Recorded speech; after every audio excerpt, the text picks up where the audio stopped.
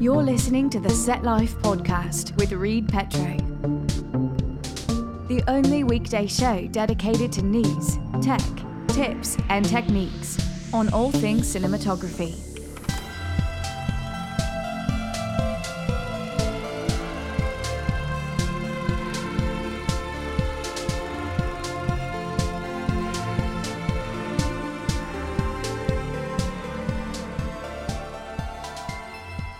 Hey, what's up, folks? Today we are going to be talking about atmospheric diffusion, otherwise known as fog or haze.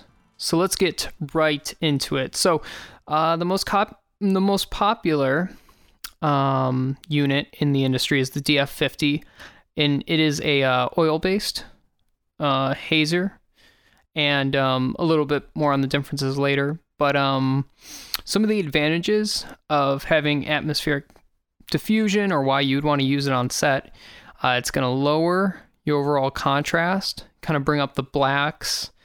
It's going to soften the image, kind of like using a diffusion filter on the front of your lens, but it's just going to reduce the sharpness overall of your entire image.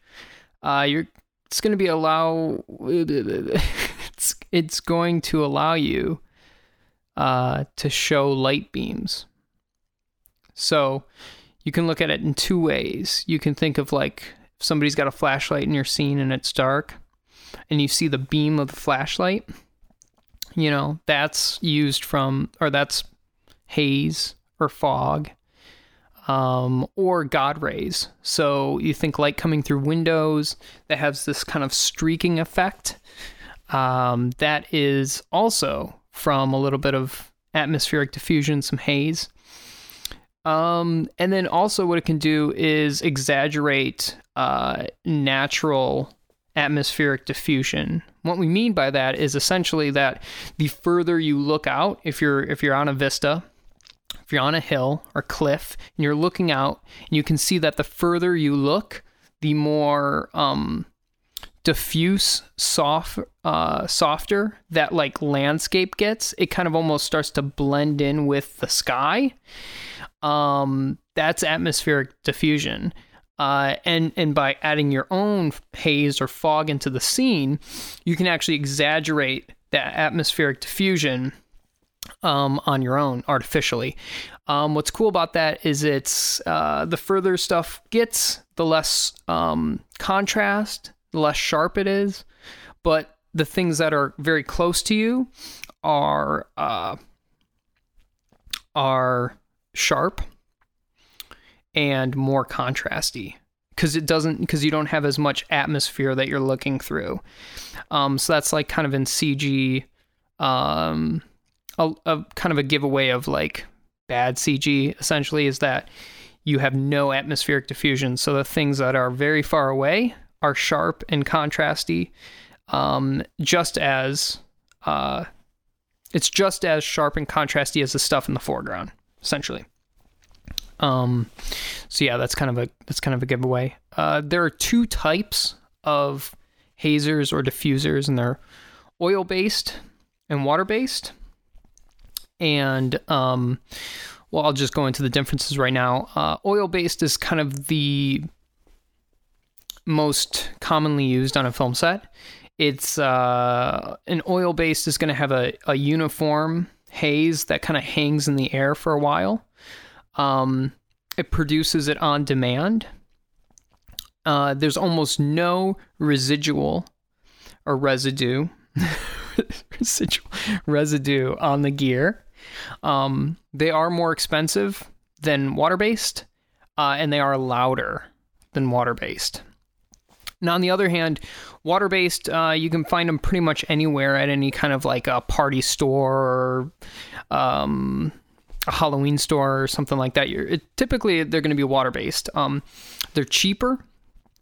They are almost silent, which is nice, especially if you're kind of having it going the entire time and you've got audio involved. But they do take time to heat up, and it coughs out smoke. So essentially the water is being heated up, and so it takes that time to kind of boot up, and you can't turn it off because that water is still hot, it's still heated. So it'll actually spurt out every once in a while. So it can be very annoying if you cut it and it still is there,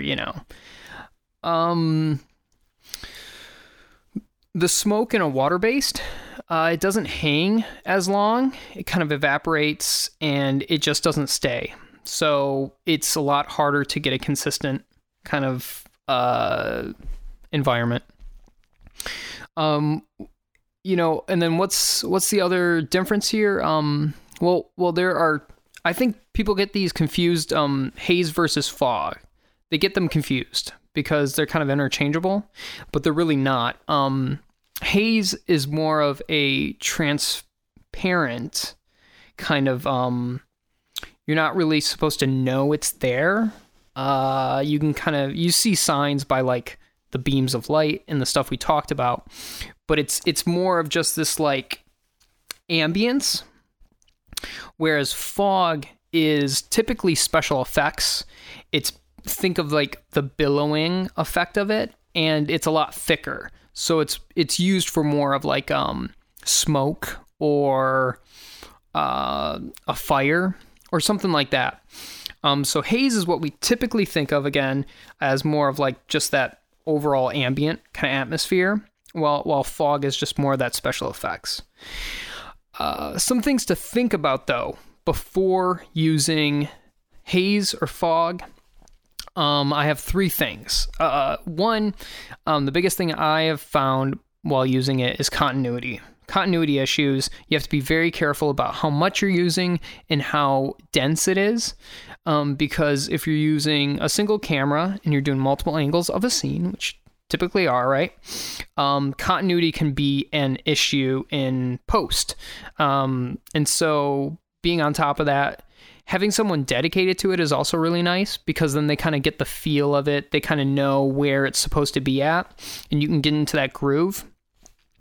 The second pitfall is actor and crew dehydration.